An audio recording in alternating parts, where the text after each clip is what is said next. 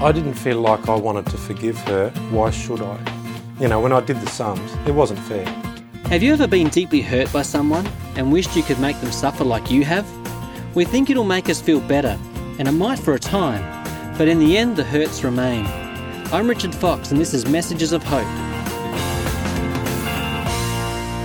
When someone does something to hurt us, it's natural to want to get them back, to even the score.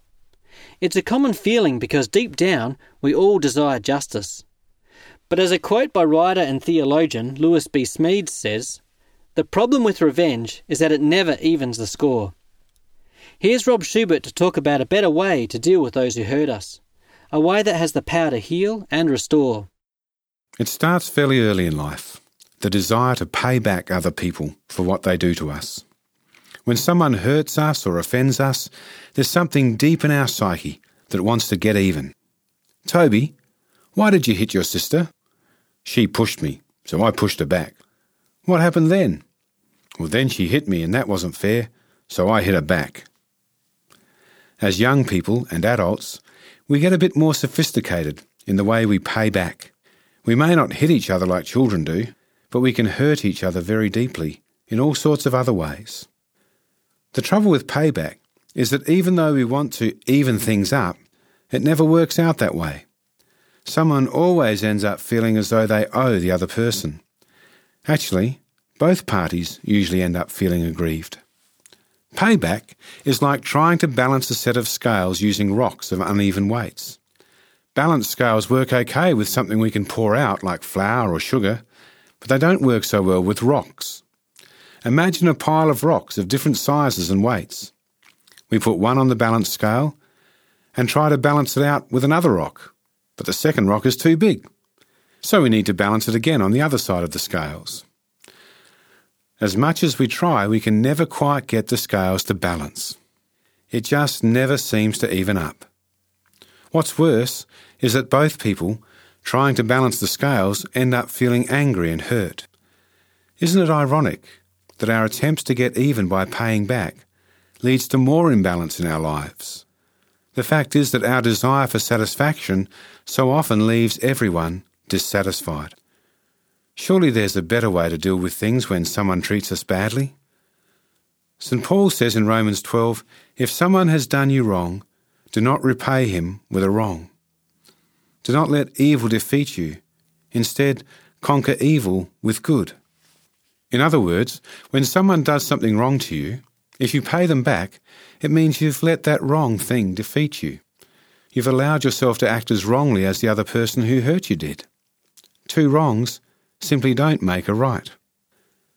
A big part of conquering evil with good is learning and growing in the art of forgiveness. Forgiveness is hard. People can hurt us a lot, and to truly forgive is a tough ask.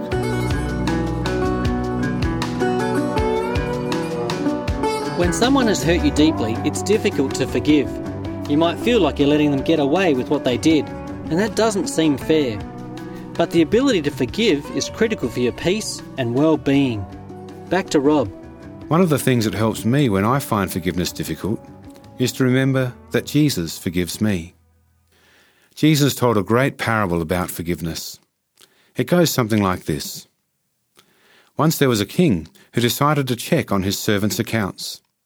As he was doing it, he noticed that one of them owed him an enormous amount of money, which in today's terms would amount to billions of dollars.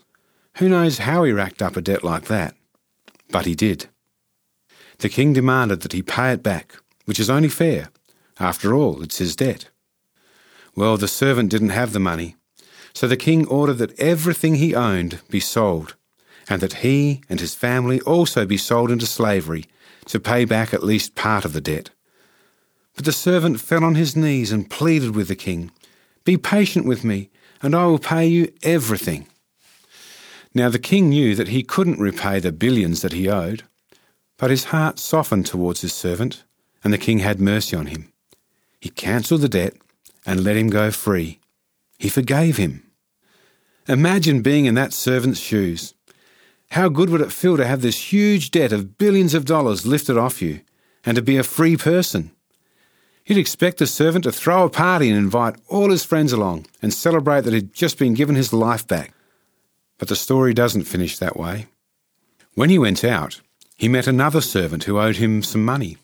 In today's terms, probably something like $10,000. It's a fair amount of money. He grabbed his colleague by the throat and demanded that he pay the money back. The other servant fell to his knees and begged for time to pay. "Be patient with me and I will pay you everything." But the forgiven servant had no patience and no mercy and had his colleague thrown into prison until he paid back his debt. It sounds crazy, doesn't it? I mean, a guy is forgiven billions of dollars, billions, and yet he can't forgive his fellow servant a few $1,000s. It just doesn't make sense.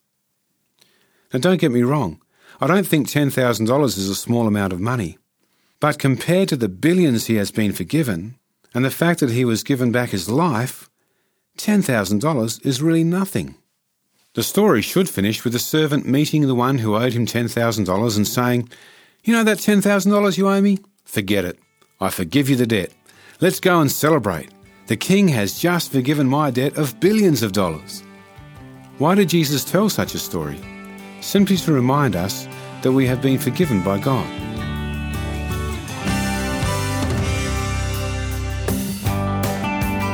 I'm Richard Fox and this is Messages of Hope. Have you experienced the healing power of forgiveness? You can share your story with us on our Facebook page at Messages of Hope. We'd love to hear it, and sharing your story can inspire others. That's Facebook, Messages of Hope. A few years ago, Ted Cobra of Peacemakers International visited Australia to talk about the power of forgiveness and told the story of a young man. Here's Rob Schubert to retell the story.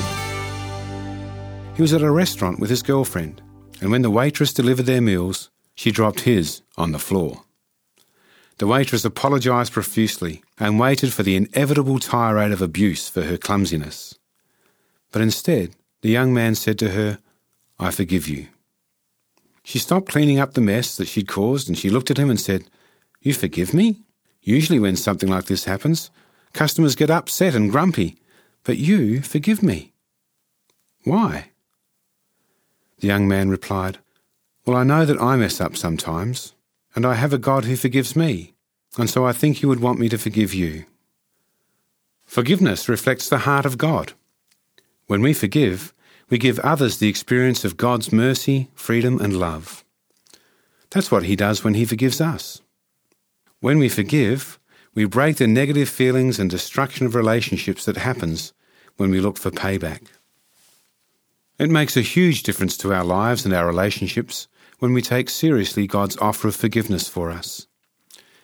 When we receive forgiveness and are able to forgive others, then we experience true and lasting peace.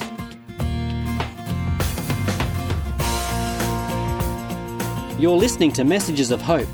If you'd like to experience how forgiveness can heal past hurts, contact us for the free booklet, Forgiveness. You'll discover how forgiveness can bring peace to otherwise hopeless situations. For your free copy of Forgiveness, call 1-800 353 350. That's 1-800 353 350. Or go to messagesofhope.org.au to order your free copy. That's messagesofhope.org.au. I'm Richard Fox, a pastor of the Lutheran Church where love comes to life. I hope you can join us next week when we talk about anger and how Adam's life dramatically changed when he confronted his own anger.